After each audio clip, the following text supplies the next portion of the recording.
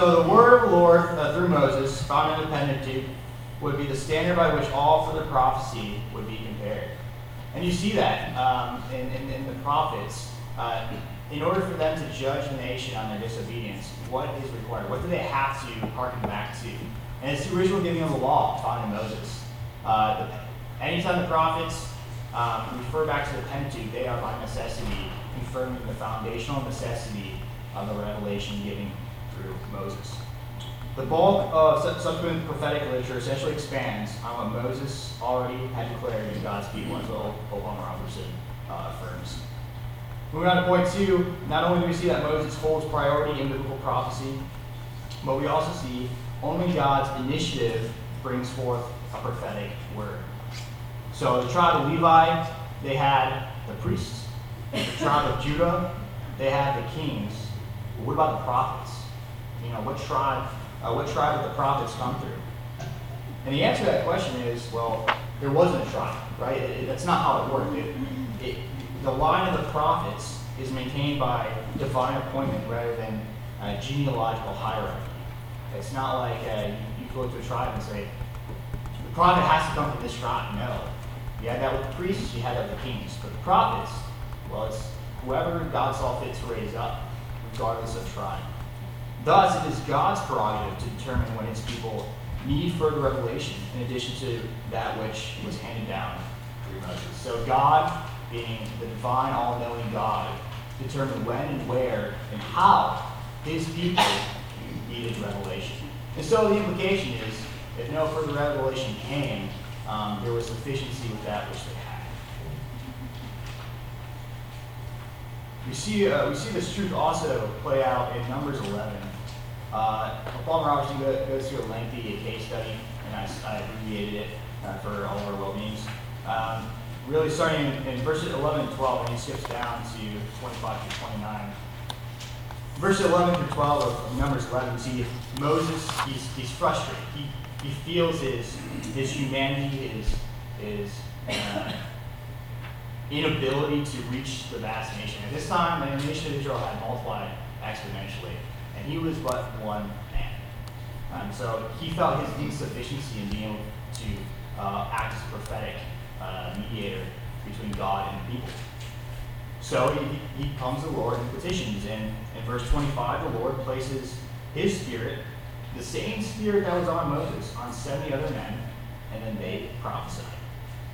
Verse 26, we see while Moses and the 70 men were assembled at the tent of meeting, 2 additional men, so this is in excess of those original 70, began prophesying in the camp. Next, 2 verses later, Joshua urges Moses to restrain the prophecy, arguing that no prophetic activity should occur outside of the direct supervision of Moses. And here, what does Moses do in verse 29? He rebukes Joshua, revealing that the desire of God for all his people is to prophesy by the working of the Spirit. And so here we see that Moses wasn't in control of prophecy. Joshua was in control of prophecy, but rather prophecy here in Israel came as the Lord saw fit. So is this a proof text for the prophetic office? So specifically verse 29, where Moses reveals that it's the Lord's will and it's his desire that all his people will prophesy. Is this a proof text for the prophetic office of all New Testament believers? I think the answer is yes, but I think the caveat is that at this point in time, there was so much of God and God's plan that had not yet been revealed that the prophesying was different than it is today. Now everything that there is to be revealed about God has been revealed through the Word, and so our prophetic office is sharing the Word, it's using the Word in situations where it might not naturally be brought up, etc. It's not coming up with new prophecies. Yeah. Anyone want to say no? I think it was to legitimize the office that these men just took. Okay. I'm going to say yes. Yeah, yes. That's all we say. the Spirit to be in all of us. Yeah. So, all of us. At the same time, there's warnings in the New Testament. False prophets. Don't preach wrong. So there's a fear of the Lord. Yeah. Yeah. Warning is yes, but be careful. You preach your excuse for God. Yeah. Yeah. Personally, my personal opinion, I guess, on this question, as I thought through it, is both yes and no. I think there's a near application and far application. So I think in a near sense, I think this absolutely happened at Pentecost, right? And I think we see fulfillment of Joel 2 happening at Pentecost. And so I think that would be an accurate application of this text. But I also agree that in a sense, not the same sense, we are all prophets, right? Not in the sense of receiving special or direct divine revelation from God, right? We're cessationists here. But in the sense that we do have the very word of God. And so we in a real sense, to unbelievers and to brothers and sisters, we can say, thus saith the Lord, and speak prophetically.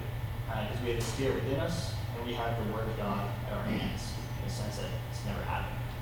Obviously, that's a different definition of prophecy than what we're talking about here in the Old Testament, though. So let me clarify that before Travis comes and sees me afterwards. All right, moving on to point 3. The words of the prophet are the very words of God. So here we see two things. We see the way prophecy is given from God to the people, and we have a mode of reception, and we have a mode of delivery. So in which way did the prophets receive from God revelation?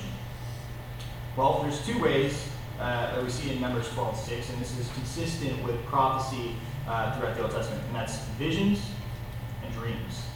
So both the visions and the dreams the prophets received were of divine origin. This is a manner of revelation for Isaiah, Amos, Micah, as I say Habakkuk, some say Habakkuk. Yeah, but I say Habakkuk. So this is a consistent manner throughout the entirety of the Old Testament. So this necessitates the question: dreams and visions. Anyone think dreams are a way in which God speaks to His people today? No. Well, I have to trust Lou all the time. I wish John Carr was here. It's a good answer, Travis.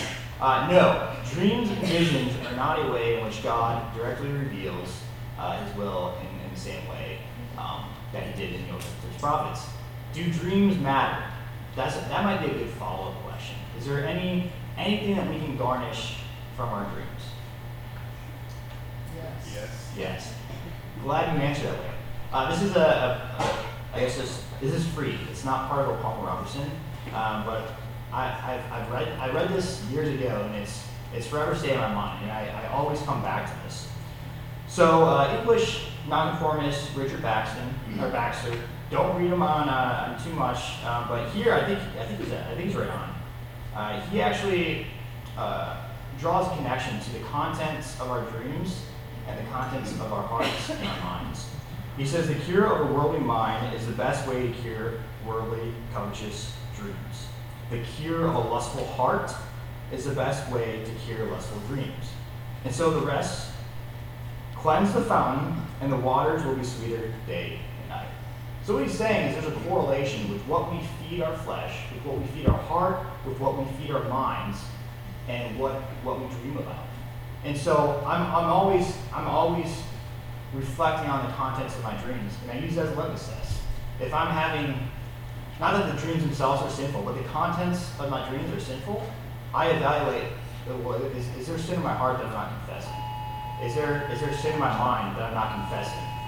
And so I think it's worthwhile knowing that, not to completely write off dreams. Yes, dreams are no longer a way in which God reveals, but they do have benefit for the believer.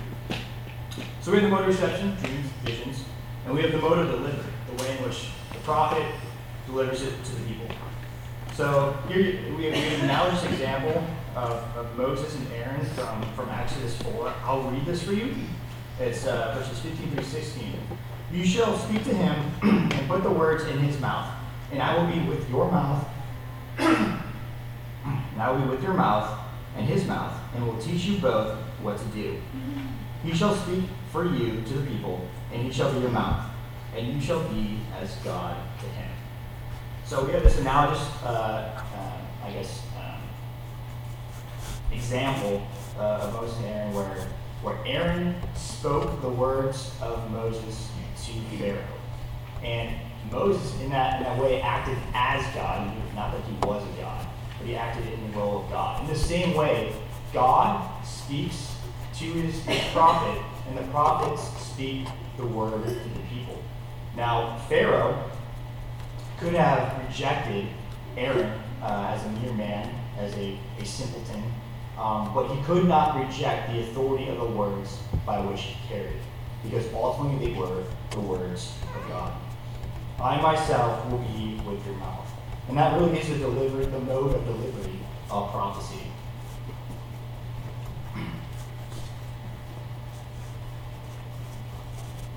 All right, so this really comes with some consequences when we're looking at Revelation and the character of the prophetic word. So because the words came as verbatim revelations from the Lord, the message of the prophets intrinsically possesses both authority and unity. So look at those two briefly. Authority. Mediated revelation does not lose authority due to the mediation. The fact that it's the words of God flowing through the prophet, the fact that a prophet is utilized, it does not negate, it does not degrade the message from that he carries, because it is derivative from the Lord. Though Pharaoh may downplay the petitions of the man Aaron, the message is the Lord's. The word of the prophet is treated as though it is coming from the very mouth of God. So, discussion question: are Jesus's, Jeremiah's, or James's words more important? They're all equal.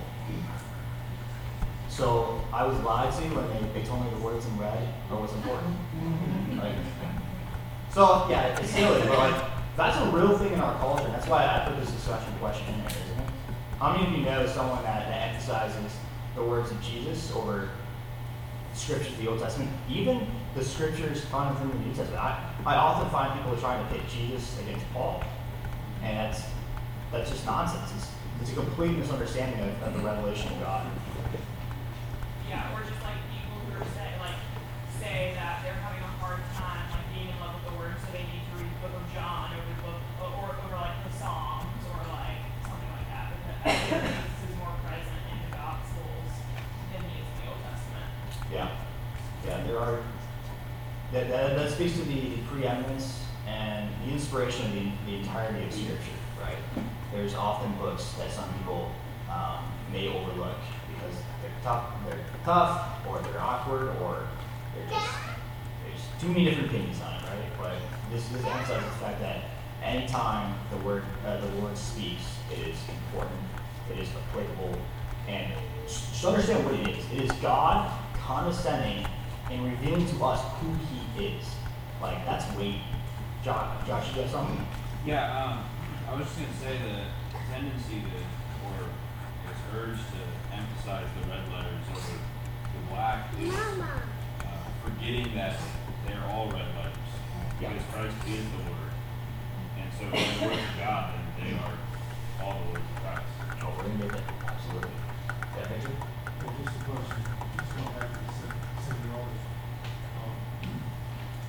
They basically prophesied speaking right off the bat. Mm-hmm. Yeah. They did visions. So, unless you. Well, I don't know. It doesn't It say. seems like they just started prophesying. Yeah. I can't, well, I'm sorry, I didn't hear you. What did you say? I didn't hear the question. This is how it's supposed to be. So, I'll fill up on that. So Victor is taking exception with O'Connell's two modes of reception, right? Dreams and vision. And what he said was the 70 elders story of Moses, it just seems like the Spirit came on them and they started prophesying. They didn't have dreams or visions. And that's true. I mean, it doesn't say that they didn't have those. It's an implication one way or the other. That's a good point.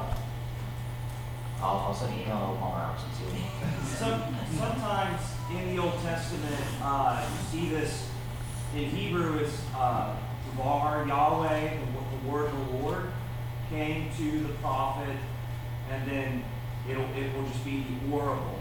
Yeah. And sometimes the means by which that oracle was given to the prophet isn't communicated.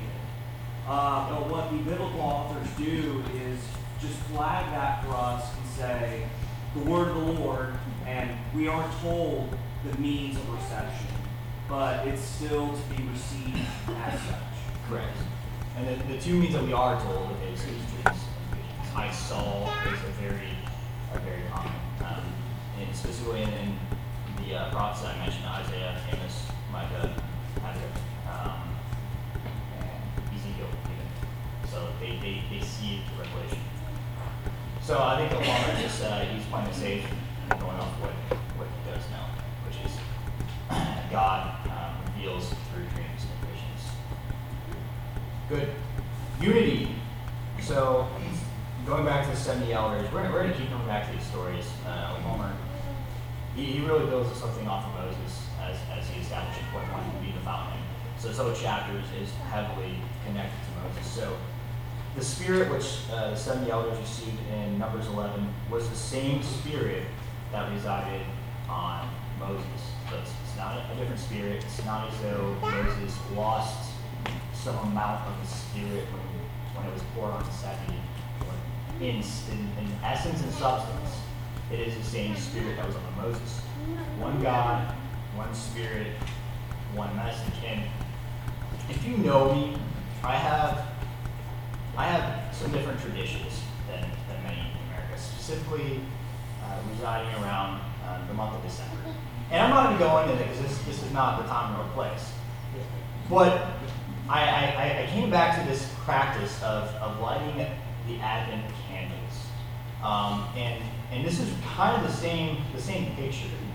Usually Advent candle, you start with one, and then you light subsequent candles off of that one. When you do that, the initial candle doesn't lose anything, but rather the sequential candles gain light, they gain flame, they gain heat. In a similar way, that's what happened here in the camp with the 70 elders. Moses lost nothing, the 70 men gained something. And it was the same thing. Just as that second candle that lights up the first, he's gaining the same exact thing that the first candle has. So that was a pretty good illustration. All right, moving on to point 4. All other ways of determining the Lord's will must be repudiated. Very strong language. He continues that strong language. The Canaanites had upwards of 9 different methods of determining the will of God, including child sacrifice. All of these practices are explicitly forbidden within the law given by Moses. So what are the ways that people seek to discern the will of God today? Because it happens all the time. Sure, you have Jesus calling. Sure, yeah, absolutely. What else? Astrology, okay, the list goes. I'm a Pisces. Fortune cookies? Possibly. I mean, you could. Yeah, I eat them because, like I said, they don't really taste good. I guess that's a cop-out. I eat them because they come with my meal, But they're true. Aren't they? What are other ways? I think sometimes we phone a friend that we know is going to tell us what we want to hear. Okay. I think that happens a lot more than we think. Or whatever we're doing when the red cardinal shows up, because that's from some like returning from heaven that they left up.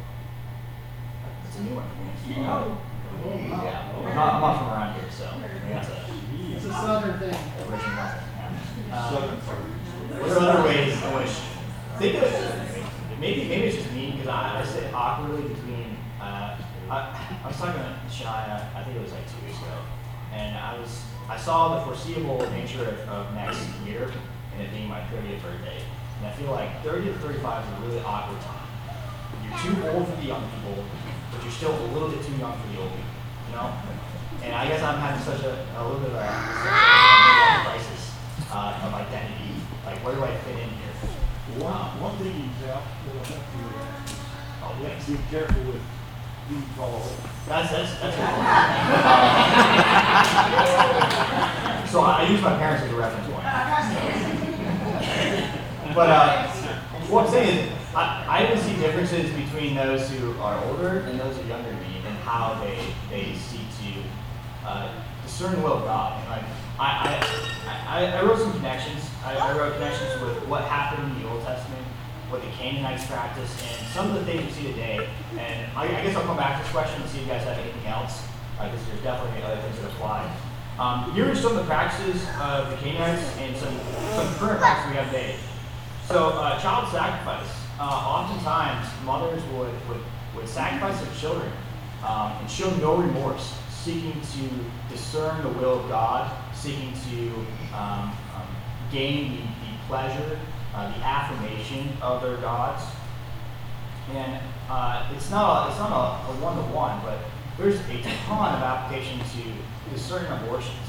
Abortions done out of certain desires, right? Many people have abortions just out of desire for ease, right? Desire for career, desire to not change their trajectory of life. And it's the same. Just the problem is their God is themselves, right? Travis? In the same way, if you ever praise God, it doesn't exist anymore, but I think the dumpies, I don't know if they're here or not, they'll attest to most of the women, at least in Savannah, are having abortions because they don't have money, and the government has told them that this is a free way to, to keep your life going. And I know that's a hard pill for us to swallow as Christians, but that's the truth. The truth is, many women know exactly what they're doing. They hate that they have to do it, but they don't feel they have any other choice. So there are a group of people probably that don't care about, that career. They're lawyers or whatever. Yep.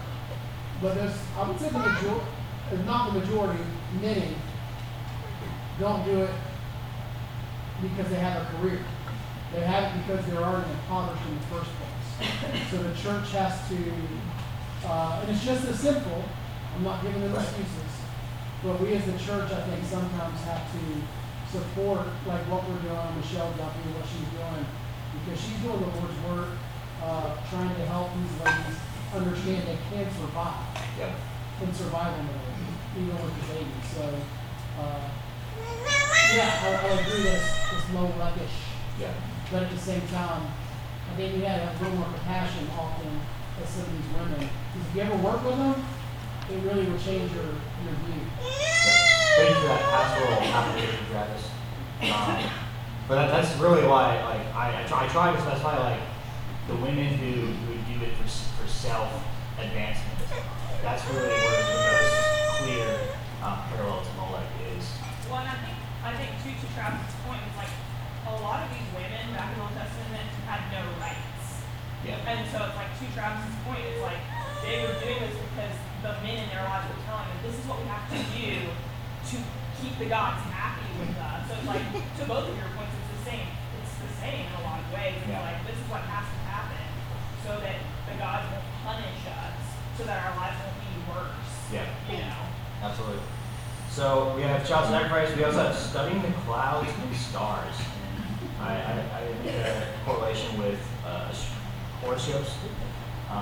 Reading of herbs, fortune telling, not so popular today. It's kind of died down, thankfully. Casting of spells, mainly found in third world countries with witch doctors, not so big today, and third world countries. Consulting the dead. Okay, this one I have a little bit of fascination with. So yes, these are my words now. Palmer Robertson's papist tomfoolery. What I mean by that is in Roman Catholic theology, there is a huge emphasis on praying to, venerating, seeking intercession from glorified saints that came forth. And that's very close to what the Canaanites would do. And then also mediums. Okay. Anyone here watch Long Island Medium at any point? No. Good. Then I'll move on. But there's a fascination within our culture with mediums as well. Yes, Josh. Just before you move on, I wanted to mention there does seem to be some resurgence of a lot of occult in our culture, particularly among the youths as we are growing up, younger, college age, high schoolers. There seems to be a growing fascination with occult practices and such like this. I agree. Yeah, with like the growing interest in like crystals. And Yeah. that just leads directly into basically like Wiccan types, like Essential oils. No, I'm just kidding. it can get crazy. Moving on. Many know the song "Looking for Love in All the Wrong Places," and in the culture of Israel, I guess the surrounding culture of Israel, and even in our culture today, there's too many people looking for God in all of the wrong places. Calvin argues that these opposing methods of discerning God's will are actually Satan's tool to blind unbelievers, leading them straightway from the gracious revelation. I mean, God has condescended himself. He has condescended to us. He has revealed himself to us. We have the Word of God, and yet people they struggle to go to that. They want to go anywhere but there. And you know, sometimes we have to evaluate our lives too. Sometimes we're guilty of that, though it might not be as severe, or it might not be severe methods, but sometimes we also seek God's will, God's desire, God's revelation outside of his word. Lastly, Jesus is the consummate prophet. Pope Palmer's rightly spends quite a bit of time on this final truth, and it really wraps up this chapter nicely. For Jesus is the originator of the prophetic word, not merely its mediator. The Old Testament prophet was a mediatorial role, right? He stood between God and the people. God spoke through the prophet, revealing himself. So he was a conduit by which the revelation flowed. Jesus' role, however, as prophet is intrinsic to who he is as a being. The Old Testament prophet said, "Thus saith the Lord." Jesus, however, said, "Truly, I say to you." And so Old Palmer here, time after time, establishes Jesus as the better Moses, Jesus as the better prophet. Jesus possesses the authority to distribute the Spirit's gifts. John, so this is Mark 9:30 and 39. I put it in your notes. John said to him, "Teacher, we saw someone casting out demons in your name, and we tried to stop him because he was not following us."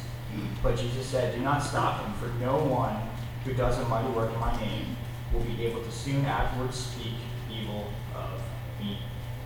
So, harking back to Numbers 11 and the gift of prophecy, spiritual gifting there was due to Moses' insufficiency, his inability to fill that role for the vast nation of Israel. But in Mark 9, the gifting to that man was due to Christ's supremacy. So Moses' insufficiency, but you have Christ's supremacy. There was so much power that all that man had to do is speak in the name of Christ, truly in the name of Christ, and that demon would depart. So radically different.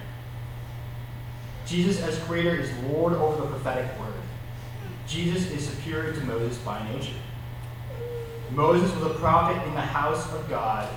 Jesus built the house. Moses spoke the word of the Lord. Jesus is the word.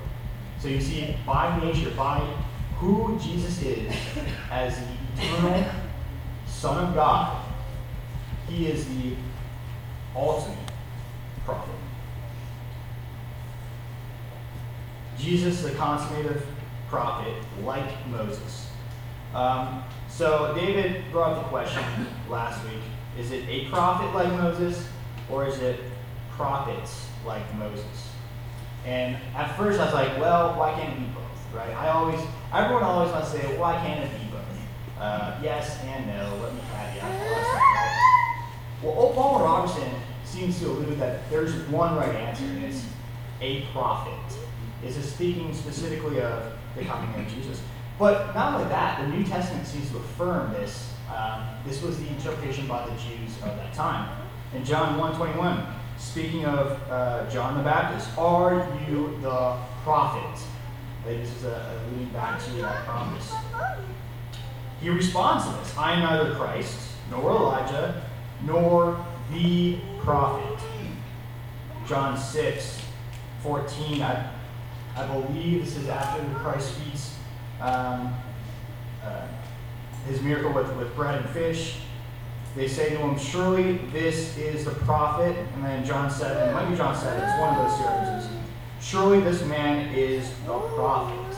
So the Jews of this time seem to understand what this meant pretty well. And they were looking for a prophet that was like Moses. So here you can see comparisons between Moses and Christ. Moses provided bread in the desert. Christ provided bread in the wilderness. Moses served as a magistrate, a ruler over the people. Jesus serves as king. Yes, he does. Moses provided water in the wilderness. Christ offers life-giving water. Moses suffered on behalf of the people. Christ died on behalf of his people. So you see a parallelism, and actually you see Christ better performing the acts that Moses performed. Then you have Peter's confession in Acts 3, which also affirms this. Acts 3, specifically 22 down to 26, Moses said, the Lord God will raise up for you a prophet like me. So Peter quotes Deuteronomy here. He's quoting that promise.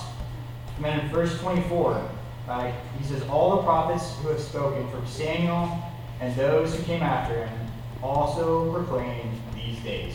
These days is referring to, in the context of that sermon that he's giving, he's referring to Christ's life, death, and resurrection. And then he brings it back. The Lord will raise up a prophet. Sorry. The Lord will raise a prophet is what we saw in verse 22. 26, he brings it back by saying, God having raised up his servant. So in 22, he quotes Moses saying, the Lord God will raise up for you a prophet like me. And then he argues for the fulfillment of that in verse 26 by saying, God having raised up his servant. So Peter argues here in Acts 3 that Jesus is the prophet. So in conclusion, does Jesus as the consummated prophet bring greater blessing or greater judgment?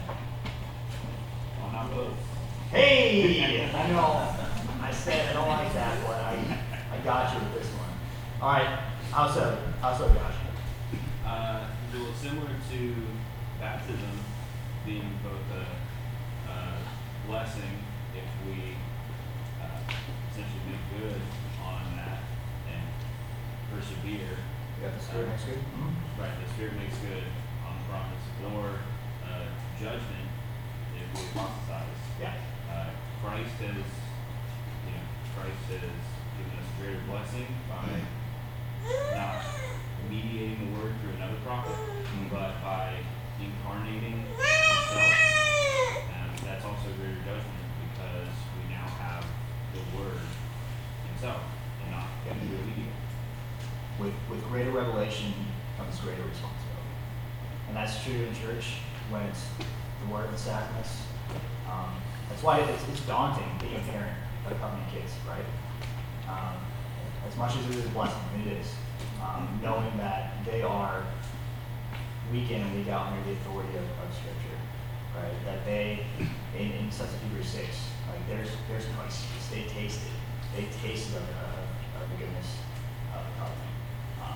Much so now, with the final revelation having come, humanity sits in a place of further condemnation if they reject it. And that's why we have a huge responsibility to the lost that I think we all too often take lightly, right? How shall they hear without a preacher? We talk about prophecy all day. Yet all too often we neglect our duty to share the truths of Scripture. I'm not saying you have to go stand, out in the park when they're having huge events and do open air ministry, right? Not everyone's gifted and called. But what are you doing to share the full revelation of God? God making himself known to man with those who do not know God. Because they're seeking revelation from God in one way or another. It might be the wrong God, it might be the wrong means of revelation. But what are we doing to show them the truth, the goodness of God from the Scripture? So we'll conclude with that. Any comments? I'll close in prayer. Dear Father, thanks so much for this opportunity to see how you reveal yourself. Once again, we praise you for being a God that communicates with us, that desires to have intimate fellowship, a relationship. You seek to be our Father. You seek to make yourself known to us. What an obligation we have to seek your face first in our lives, but also proclaim your glory to a world which rejects you, rejects your means of grace. May your Spirit sanctify us in these areas, in all the areas of application you mentioned today. May you be glorified in our lives.